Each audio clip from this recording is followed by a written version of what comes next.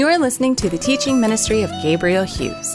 Monday, Tuesday, and Wednesday on this podcast, we feature 20 minutes of Bible study through a New Testament book.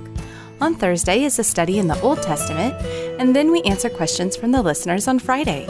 Each Sunday, we are pleased to share our sermon series. Here's Pastor Gabe. The Apostle Paul writing to the church in Thessalonica. Paul and Silvanus and Timothy, to the church of the Thessalonians in God the Father and the Lord Jesus Christ, grace to you and peace. We give thanks to God always for all of you, making mention of you in our prayers, remembering without ceasing your work of faith and labor of love and steadfastness of hope in our Lord Jesus Christ before our God and Father. Knowing, brothers, beloved by God, your election. For our gospel did not come to you in word only, but also in power, and in the Holy Spirit, and with full assurance, just as you know what kind of men we prove to be among you for your sake. You also became imitators of us and of the Lord, having received the word in much affliction, with the joy of the Holy Spirit, so that you became a model to all the believers in Macedonia and in Achaia. For the word of the Lord is sounded forth from you, not only in Macedonia and Achaia, but also in every place your faith toward God has gone forth, so that we have no need to say anything. For they themselves report about us what kind of an entrance we had with you, and how you turned to God from idols to serve a living and true God, and to wait for his Son from heaven, whom he raised from the dead, Jesus, who rescues us from the wrath to come. Let us pray. Heavenly Father, as we come into a new study this morning, as we begin our study of the book of 1 Thessalonians, I pray that you would encourage our hearts, just as Paul desired to encourage the hearts of the people in this church. And we're constantly reminded, as we've even read this morning, about the coming of our Lord. And so we look toward that day with hope. We continue in these days serving faithfully and with holiness and steadfastness, just as Peter also said to the church. As we just finished up 2 Peter, he said, what kind of people ought you be in these days? Ought we to be as we look toward the coming of our Lord Christ? May we be found faithful servants in these days, living for Jesus, who is the author and the perfecter of our faith. It is in the name of Christ that we pray, and all God's people said, amen. So this is a great book, as every book in the New Testament is. But I have to say, as I've been going through 1 Thessalonians and I've been trying to nail down an outline, this does not follow a typical structure of most letters that you're used to reading from the Apostle Paul. I'm going through 1 Corinthians on the podcast. That's what I'm teaching through on Monday, Tuesday, and Wednesday. And that one follows a very clear structure. We've gone through 1 and 2 Timothy several times in our expository workshops. The women are going through 1 Timothy, and I had written the study for the Women's Bible Fellowship. That one was easy to find an outline of the structure that Paul follows as he's giving these instructions to Timothy and therefore to the church. 1 Thessalonians just does not seem to follow that structure. It's really quite all over the place. But Paul had just the intention of writing to the Thessalonians with encouragement. And that's what you see in the majority of this letter. You see encouragement from the Apostle Paul to these saints. And so may we receive that also as we go through this letter. Now, Paul McClung, not the Apostle Paul, but Paul McClung, he sent me a document a couple of days ago, and as we've been going through 1 Thessalonians with the other teachers who are going to be teaching this in our Sunday school classes as well. Unfortunately, I didn't get this early enough to be able to pass this on to the rest of the teachers. So you get this uniquely in this class, and they don't get it in the other classes. But Paul McClung sent me this chart that he had done as he had gone through 1 Thessalonians. It was very, very helpful as you're trying to find kind of a theme of what Paul centers upon as he writes this letter. So Mr. McClung had arranged 3 columns, and those 3 columns were labeled encouragement, day of Christ, and reminders of suffering. And every single one of these verses, so he went through every single verse in 1 Thessalonians and he put a check mark. This verse either has to do with encouragement, or it has to do with the coming of Christ, or it has to do with a reminder of suffering that we must endure in these present days.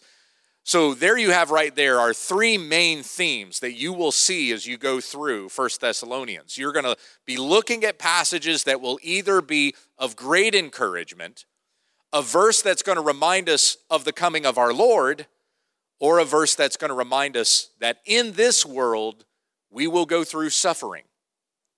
Last week in the sermon that I preached from 2 Peter chapter 2, I gave a warning to the church, as Peter does there, about false teachers. There will be false teachers among you. Jesus gives that warning in Matthew 7. That was where we were in the Sermon on the Mount. And so Pastor Tom asked if I would share in one sermon some of those things that we had gone through in this class over a span of like 5 weeks. So I took 5 lessons from this Sunday school class and had to condense them down into one sermon. One of the things I wish I would have articulated better in the sermon last week, I didn't mention this as much, and I wish I had. Something that you don't often hear from false teachers are reminders of suffering. A lot of times what makes that false teaching sound so ear-ticklingly good is that everything's positive, everything's encouraging. There's even a Christian radio network that has made that their slogan, positive and encouraging. All you will get on this radio network is positive and encouraging stuff. So that's the way that false teachers will try to woo you in, that gains so many followers, is because I always just feel good whenever I listen to this guy speak, and he even tells me that God only wants me to feel good, and I won't ever have to suffer, and everything is hunky-dory, and that's tends to be a mark of false teaching.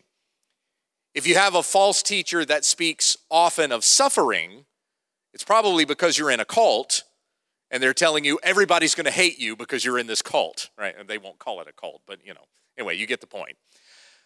Seldom, though, does an ear tickler talk about suffering, because we don't want to be reminded of suffering. We know that we go through suffering.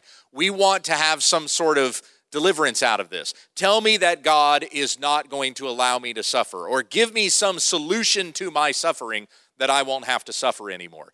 The Apostle Paul never tells any of the churches that he writes to that you won't have to go through suffering. In fact, he often reminds that you will suffer and, in fact, even be persecuted and ridiculed because of this faith that you believe and because of the Christ whom you follow. That's the case here also with the Thessalonians. So it is a very encouraging letter. Overall, the theme that we see in this letter is encouragement. But notice that encouragement comes because of the suffering and the persecution that the Thessalonians go through. So he knows that they're suffering. He knows that they're going through persecution, but he rejoices and he encourages them because they're holding steadfastly to Christ, though they suffer and though they're being persecuted. We've seen that even here in this opening chapter that we have read. There are many that believe that this letter that Paul writes to the Thessalonians, this is Paul's first letter. If you find any other theologian that says anything different than that, it's usually Galatians. So some theologians will say Galatians was Paul's first letter. Others will say Thessalonians was his first letter. I don't think either view is wrong. It's just a difference of opinion. But Paul would have written this while he was on his second missionary journey and staying in Corinth at that particular time. He was in Corinth for 18 months, and while there with the Corinthians, he would have written this letter toward the beginning of that 18 months, that's correct. So that 18-month stay with the Corinthians, he would have written this at the beginning of that 18-month stay, and then his second letter to the Thessalonians would have come more toward the end of that 18-month stay with the Corinthians. So both of these letters, 1st and 2nd Corinthians, were written in that span of a year and a half that Paul would have been serving there in Corinth. Now, his coming into Thessalonica was with persecution. He was received by the Thessalonians. He taught there with them, but then he left them suddenly and was not with them for very long. Considering that he stayed with the Corinthians for a year and a half, he was with the Thessalonians only for a few weeks. Let's look at that together. We'll look at sort of the background and the story behind Paul coming into Thessalonica. Turn with me, if you will, to Acts chapter 17. Let's go to Acts 17. And Acts 17 is most known for what? When you hear Acts 17 reference, we're usually talking about what? Does anybody know? Mars Hill, right. You have Paul's sermon at Mars Hill in Athens, or at the Areopagus. That comes about midway through the chapter. But first, before getting to Athens and preaching that sermon, Paul goes through Thessalonica and Berea. The Bereans are also very popular in Acts 17 because of how diligent they were to search the scriptures and test the things that the Apostle Paul said. In fact, it says that the Bereans were even more faithful to test the Apostle Paul, more diligent to test him, according to the scriptures, than the Thessalonians were. Now, that's not a dog on the Thessalonians. In fact, the Thessalonians were very faithful to the scriptures and testing Paul by what it was that he said. The Bereans were just more so. So let's read this story here of Paul coming into Thessalonica and planting this church. Acts chapter 17, beginning in verse 1. Now, when they had traveled through Amphipolis and Apollonia, they came to Thessalonica, where there was a synagogue of the Jews. Now, let me just stop there for a moment. So Thessalonica, this particular city, was founded in 315 BC, and it was a Greek city. So the Romans were not occupying Thessalonica at the time that this city was founded. It was on the northwest coast of the Aegean Sea. If you got that map in the back of your Bible, you can see exactly its location. And it has a natural harbor there. So it was very strategically placed, a prime location that was chosen for the founding of this city. And it was intended, when the city was founded, that it would be big. This wasn't one of those things where somebody just kind of settled in one spot and it's like, let's start a little village here. And then that village continues to grow and it becomes a major city. The city was founded with the intention of being the capital of the region of Macedonia. That was the whole reason for its founding. It was founded by Cassander, who was the king of Macedonia and a former general of Alexander the Great. And it was named for Thessalonike, who was Alexander's half-sister. So there's even some royal background behind that name as far as the Greeks are concerned. The city was conquered in 168 BC by the Romans. So by the time Paul is writing this letter here to the Thessalonians, it's been almost 200 years that the Romans have occupied this particular region.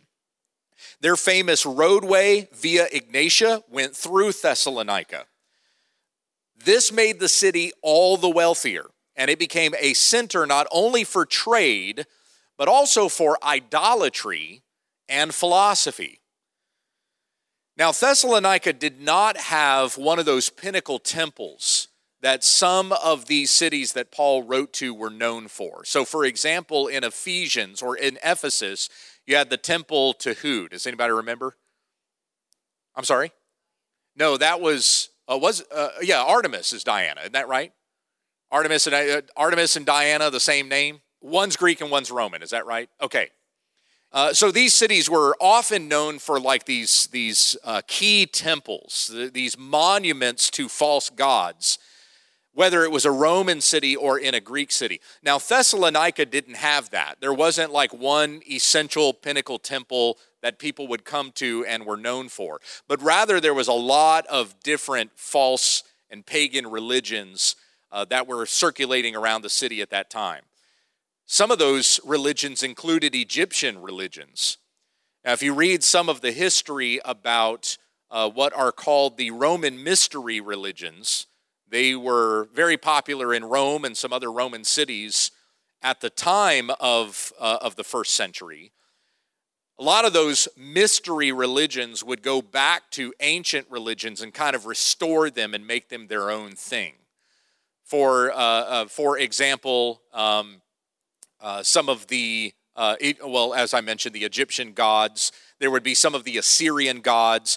So they would find these false gods and be like, oh, since this God is really old, then he must be more authentic than even the idols that we worship. So they'd kind of restore these ancient pagan religions, and they became known as the Roman mystery cults. But even those ancient pagan religions didn't have any kind of traditions to them until the Romans grabbed a hold of them and restored them and kind of made them into these new religions. That was very common among the Thessalonians as well. So while there may not have been kind of like this central hub, or everybody knows this particular God in Thessalonica, and this is the temple that we come to and worship, it was a hodgepodge of all kinds of religions. And so in the same way, it was also kind of syncretistic when it came to philosophy as well. There was a lot of different philosophies that came into Thessalonica. And as I've shared with you before regarding these Greek philosophers, they would come into these cities, they would kind of set up in the town square, and they would spout off their philosophy, and they would attract a lot of people. Now, these guys would even be decked out in some of the finest wear. They're like professional Joel Osteens. They have fantastic looking garb on. They have that flashy, awesome, white pearly smile, great hair, excellent delivery, fantastic oration, and friendly voices. And people just loved what it was that the philosophers presented, how they presented themselves, as well as what they said. And everything that the philosopher said was, of course, supposed to unlock the secrets of the universe. It was the answers to life. It was the meaning of my existence. So that was why people loved listening to these philosophers. So the philosopher would stand there in the square. He'd do his whole spiel. He would attract a crowd. He might even do that for several days or several weeks. And then he would get to a point where he would say, now, if you want to know more, I'm starting up my school over here. So if you pay this money, come to my school, and you get to learn even more about the secrets of life. Now, Paul comes to Thessalonica, and that's not the way that he was. He doesn't come, even as he says to the Corinthians. In 2 Corinthians 10:10, he says that he was not strong in his speech. The Corinthians were like, he writes such weighty things in his letters, but he's weak in his speech. And as Paul said to his first letter to the Corinthians, in his first letter to the Corinthians, he said that I came to you not in strength of word, not claiming to know anything but Christ and him crucified.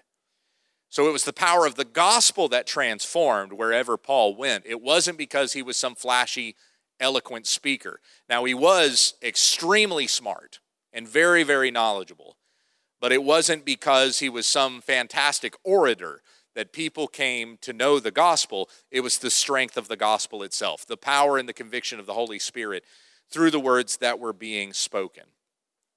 Such is the case in Thessalonica. And as we already read here in the first chapter of 1 Thessalonians, people are amazed to hear that the Thessalonians had repented of worshiping false gods, and they've come to worship the one true and living God. That was a fantastic testimony all around Macedonia, that people were hearing this about the Thessalonians. Really? A place as idolatrous and as philosophical as Thessalonica, and you have Christians there. You have people who have turned from this idolatry and they're worshiping the true and living God. That's amazing. That's something only the power of the Holy Spirit could have done. Thessalonica was also an extremely rich city. It was very, very wealthy, one of the wealthiest, if not the wealthiest, in that area of the Greek world, most certainly in Macedonia. And because of the level of wealth that was there, there's a lot of temptation. A lot of people believing that this is the stuff that I need for life. All of this wealth and glory and power that you find in this particular city. But the Thessalonian Christians came to know that there is no wealth, no power, no glory apart from Christ. When the Apostle Paul wrote his last letter to Timothy in 2 Timothy chapter 4, he had said to Timothy that there was a man who was with him. His name was Demas. We saw Demas spoken about favorably in Colossians and in Philemon. But at the end of Paul's earthly ministry and that last prison stay that he had there in Rome before he was martyred, he told Timothy that Demas, in love with this present world, deserted me, and he went back to where? Anybody remember? Thessalonica. So he went back to Thessalonica. He was in love with the present world. Where does he go? The richest city in Macedonia. The place where I can get my wealth and fame and glory. So there were a lot of temptations that were there. And to hear that these Thessalonians became Christians, and not only became Christians, but endured suffering and remained Christians, this was a testimony to the power of God and the conviction of his Spirit. Furthermore, about this city, Thessalonica's wealth, religion, and philosophy, of course, presented many trials for the church. For example, one problem was that some of the Christians had grown lazy and were depending on the charity of the rich. We read about that in this letter, in chapter 4, verses 10 through 12, and in the next letter, in 2 Thessalonians 3, 6 through 15. When Demas abandoned Paul, he went back to Thessalonica. So one of those things that we have there that kind of indicates to us the temptations that this city was full of. Paul and Silas had visited this city during Paul's second missionary journey, and this is sometime between about 49 and 51 AD. So that's the time that we're reading here about Paul coming to Thessalonica. It is also about that same block of time, that couple of years, that Paul ends up writing to the Thessalonians as well. So they traveled through Amphipolis and Apollonia. They come to Thessalonica, where there was a synagogue of the Jews. And remember, this was Paul's practice. He would come into a city, he would go to the synagogue, because that's where the scriptures were.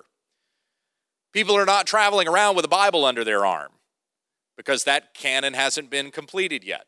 It's not really easy to print Bibles and scrolls at this particular time. They didn't have smartphones where you can just click on your app. Here's the scriptures. I'm going to give them to you today. They had to go where the scriptures were kept, and that was at the local synagogue. So Paul goes into the synagogue. It says in verse 2, that was his custom. According to Paul's custom, he went to them and for 3 Sabbaths reasoned with them from the scriptures. So how long was Paul there? Probably about 3 weeks. If there was anything more than that, it may have, you could probably stretch it out and say something like 6 weeks. Because then after he preaches to the Jews from the synagogue, then he's going to the Gentiles, if you wanted to extrapolate that a little bit more. But from what we have here, it couldn't have been too much longer than about 3 weeks. For 3 Sabbaths, he reasons with them there in Thessalonica. That's a really short stay, especially when you consider once again that he was with the Corinthians for much longer. But what did Paul do when he was there for those 3 weeks? Verse 3, he was explaining and setting before them that the Christ had to suffer and rise again from the dead, and saying, this Jesus whom I am proclaiming to you is the Christ. This is what Paul taught them. And Paul reminds them of those things as you go through this letter. You'll see these occasions in 1 Thessalonians where Paul will say, now as we talked to you, as we spoke to you when we were with you. So he brings back to their memory the things that were taught to them. Verse 4, and some of them were persuaded and joined Paul and Silas, along with a great multitude of the God-fearing Greeks and not a few of the leading women. Not a few of the leading women means a lot of the leading women even became Christians in this. And to hear it said that leading women came to believe in this meant that they gave up positions of authority that they had among the pagans there in Thessalonica to become Christians and not be serving in those positions of leadership in the church, because only men were appointed to be elders and pastors. So it's an interesting thing to consider about how it's mentioned that these women even became Christians and humbled themselves and joined the flock of God, the family of God. This is a big church that gets founded. We don't have any indication here that there's just some small little rabble, right? So just a few sort of misfits and has-beens who didn't really have a place in the world, and they hear the gospel and they're like, well, that sounds like a good idea. So they come over here and they form their own little social group. This wasn't a small church, it was big. Paul coming to Thessalonica, and though he's only there for 3 weeks, preaches the gospel, and a lot of them, a great multitude, not a few of them, become Christians. And the church in Thessalonica is planted by the power of God. Verse 5, but the Jews becoming jealous, taking along some wicked men from the marketplace and forming a mob, set the city in an uproar. And attacking the house of Jason, they were seeking to bring them out to the assembly. And when they did not find them, they began dragging Jason and some brothers before the city authorities, shouting, these men who have upset the world have come here also. And Jason has welcomed them. And they all act contrary to the decrees of Caesar, saying there is another king, Jesus. Now, these people are attempting to slander Paul and Silas and Timothy and the Christians that have started this church. But what are they saying about them? Is it true or false? All of that's true. That is what they're saying. They're saying there's another king, Jesus, who is even greater than Caesar. And the Jews are trying to use that against them. They're trying to bring the Roman authorities against the Christians by saying, look here, look what's going on here. These people are not honoring Caesar. They don't proclaim Caesar is Lord. They're saying Jesus is Lord. There's another king who's greater than Caesar, and his name is Jesus. Now, it's an astounding blasphemy that this Jewish discord has tried to malign the Christians in this way. Who should be standing before these Roman authorities and saying there is a greater king and his name is Jesus? It should be those who have had the scriptures all along, who've been hearing the scriptures read every Sabbath, and yet they don't come to an understanding or a knowledge of Christ. When somebody comes bringing them the gospel, that Jesus is the fulfillment of these things that you have kept in your traditions for centuries, rather than hearing and listening and seeing from the scriptures themselves that this Jesus is the Messiah who was prophesied, they instead turn on the messengers of Christ, and they join themselves with the world to try to malign the Christians. It's almost as like the Jews are coming before the Roman authorities and saying, we're on your side. We're with you. Caesar is Lord. And these Christians are saying there's another Lord, and his name is Christ. Verses 8 and 9, they disturbed the crowd and the city authorities who heard these things. And when they had received the bond from Jason and the others, they released them. So Paul is in captivity. He's been brought before the Roman authorities. Roman authorities don't really do anything, but they figure, hey, we can get some money out of this. So they hold on to Paul and Silas until their bond could be paid. And they received the bond from Jason and the others and then let them go. So Paul was not there for very long. And then after he was let go, he leaves. Verse 10, the brothers immediately sent Paul and Silas away by night to Berea. And when they arrived, they went into the synagogue of the Jews. So here, Paul comes into Berea and he goes into the synagogue again and he starts preaching there. Not in Thessalonica for very long. Consider once again what Paul preached to the Thessalonians while he was with them. This is back in verse 3. He explained and set before them that the Christ had to suffer and rise again from the dead, and saying, this Jesus, whom I am proclaiming to you, is the Christ.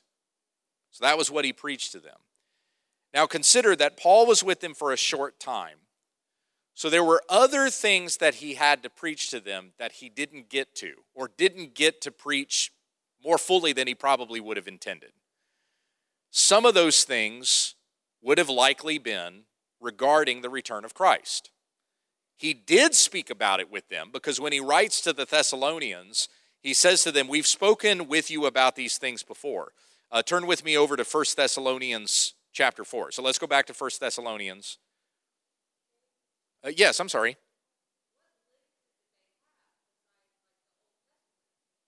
Right. So the question is, if they go into the synagogue and he's preaching in the synagogue from the scriptures, what other scriptures did they have than the Old Testament? That's correct. That's all they had. Exactly. Yes. So remember that in the Sermon on the Mount, Jesus said in Matthew 5:17, I did not come to abolish the law and the prophets, but to fulfill them.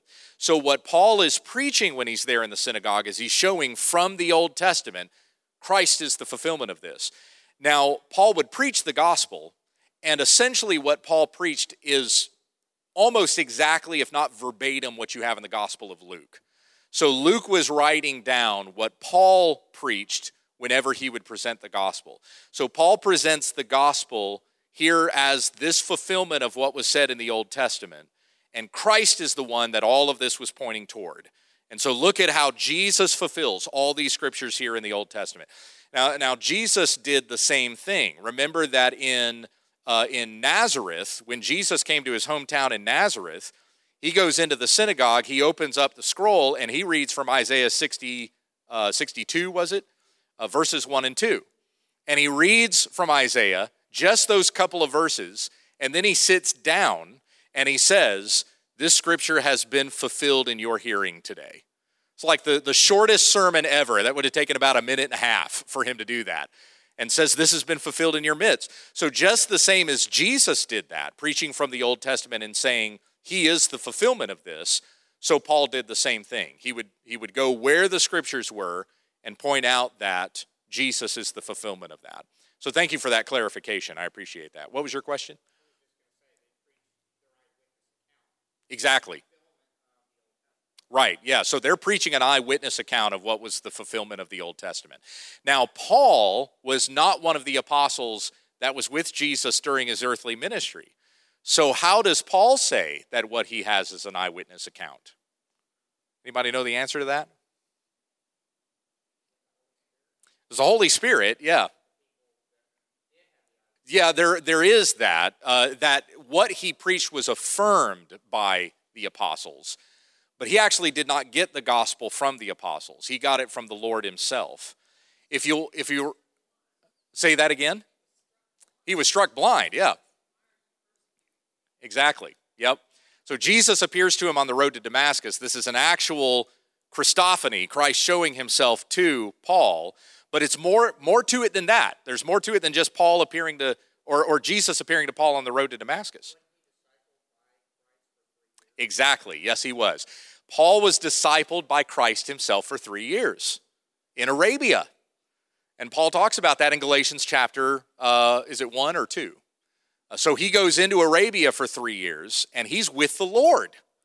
Almost like Moses there in Arabia with God on Mount Sinai. And the rest of the disciples were with Jesus for 3 years. So just as they got discipled by Jesus for 3 years, so the same was with the Apostle Paul. But the gospel that he received was by revelation. It wasn't that somebody else gave it to him. And then when Paul preached what he did, the rest of the apostles said, yeah, everything he's saying is exactly true. That's exactly what we received when we were with Christ as well. That's something about Paul's origin as an apostle we don't think about very often, but he was indeed with Christ for 3 years, just as the rest of the disciples were. It just wasn't during that time of Jesus' earthly ministry.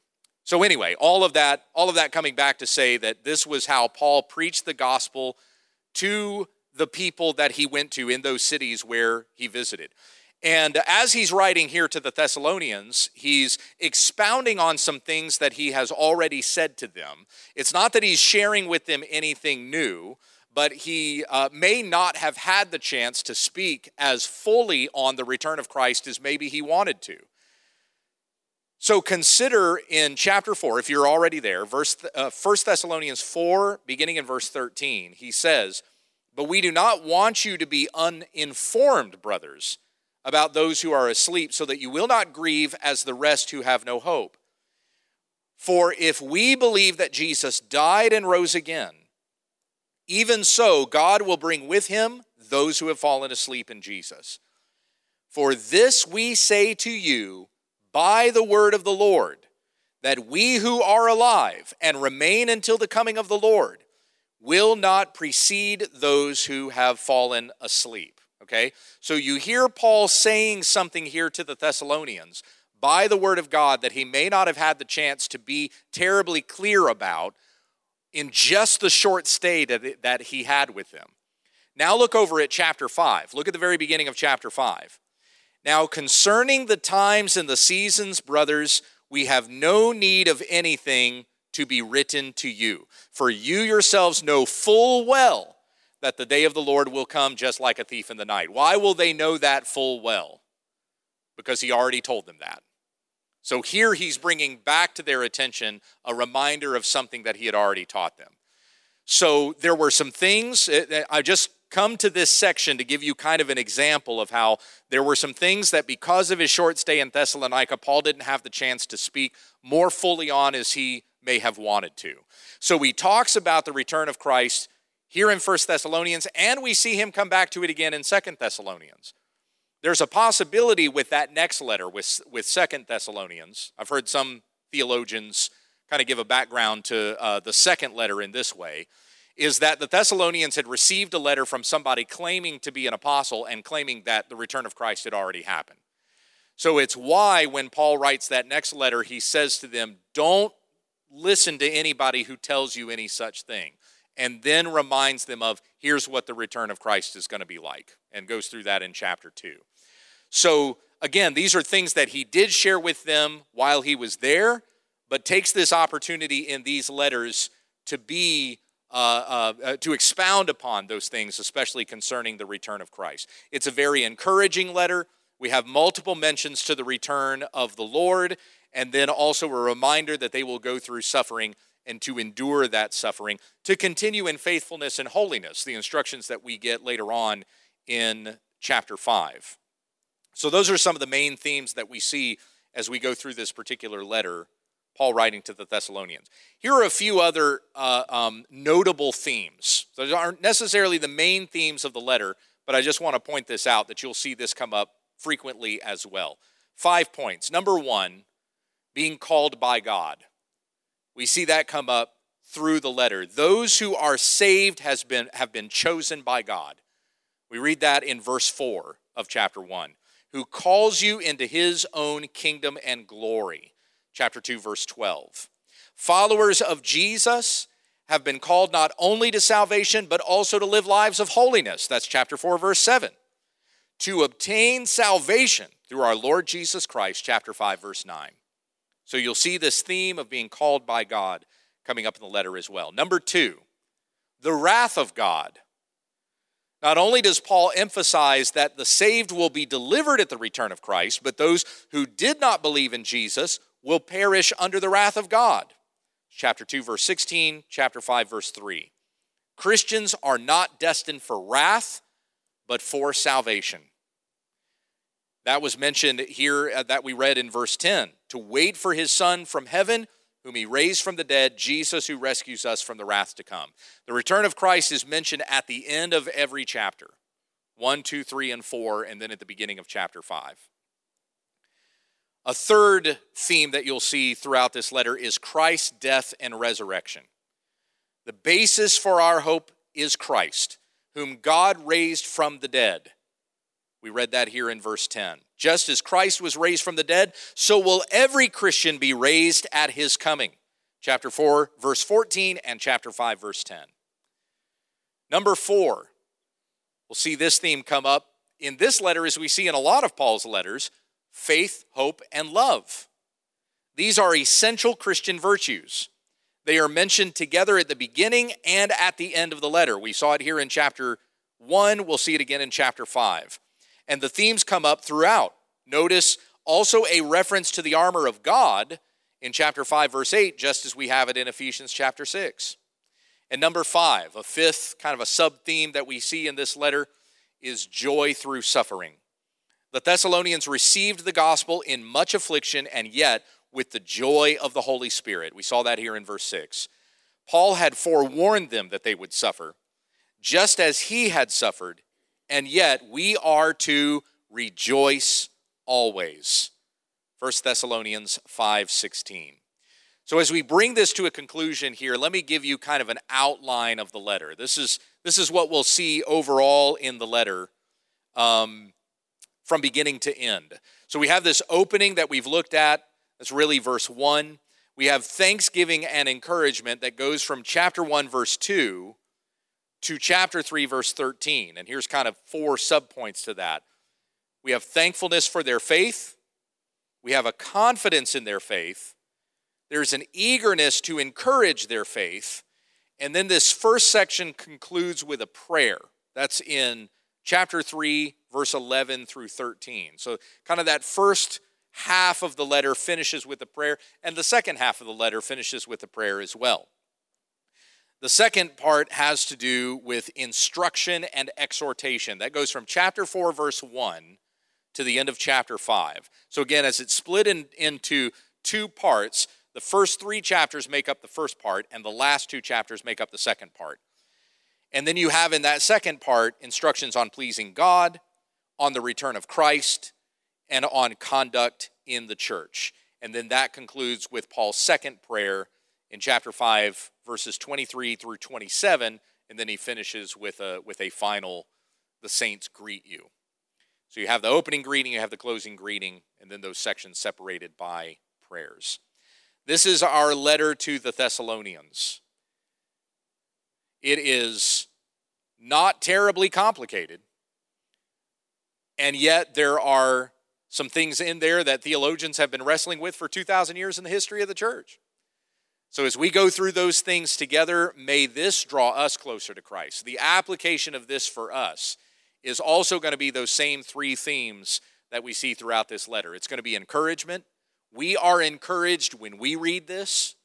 It's going to be reminders of the return of Christ. We saw that when we finished up 2 Peter, as Peter drew our attention to that. Since Christ is going to return, here's how you should be as Christians in this world. And so we find that same call and exhortation upon us as well. And then thirdly, we have these reminders of suffering. That suffering is real, it is a reality, and in fact, even we as Christians will go through even greater hardships than anybody goes through who is not a Christian. But we don't go through those things without hope. We have hope in our Lord Christ. And so we hold fast to him to the end, even in these days. May we not be discouraged. Yesterday, as was mentioned, was the 20th anniversary of 9/11. And we kind of look back over 20 years of transformation that has happened in the United States of America, and I don't think we can come to the end of this 20 years and say we're better off than we were 20 years ago. But as we see things change in this way, and for the worse and not for the better, we don't lose hope. We hold fast to Christ because there is another king, a greater king, who is King of kings and Lord of lords. And his name is Jesus Christ. He is still on his throne. He is still in control. May we take heart in his name in these days. Amen.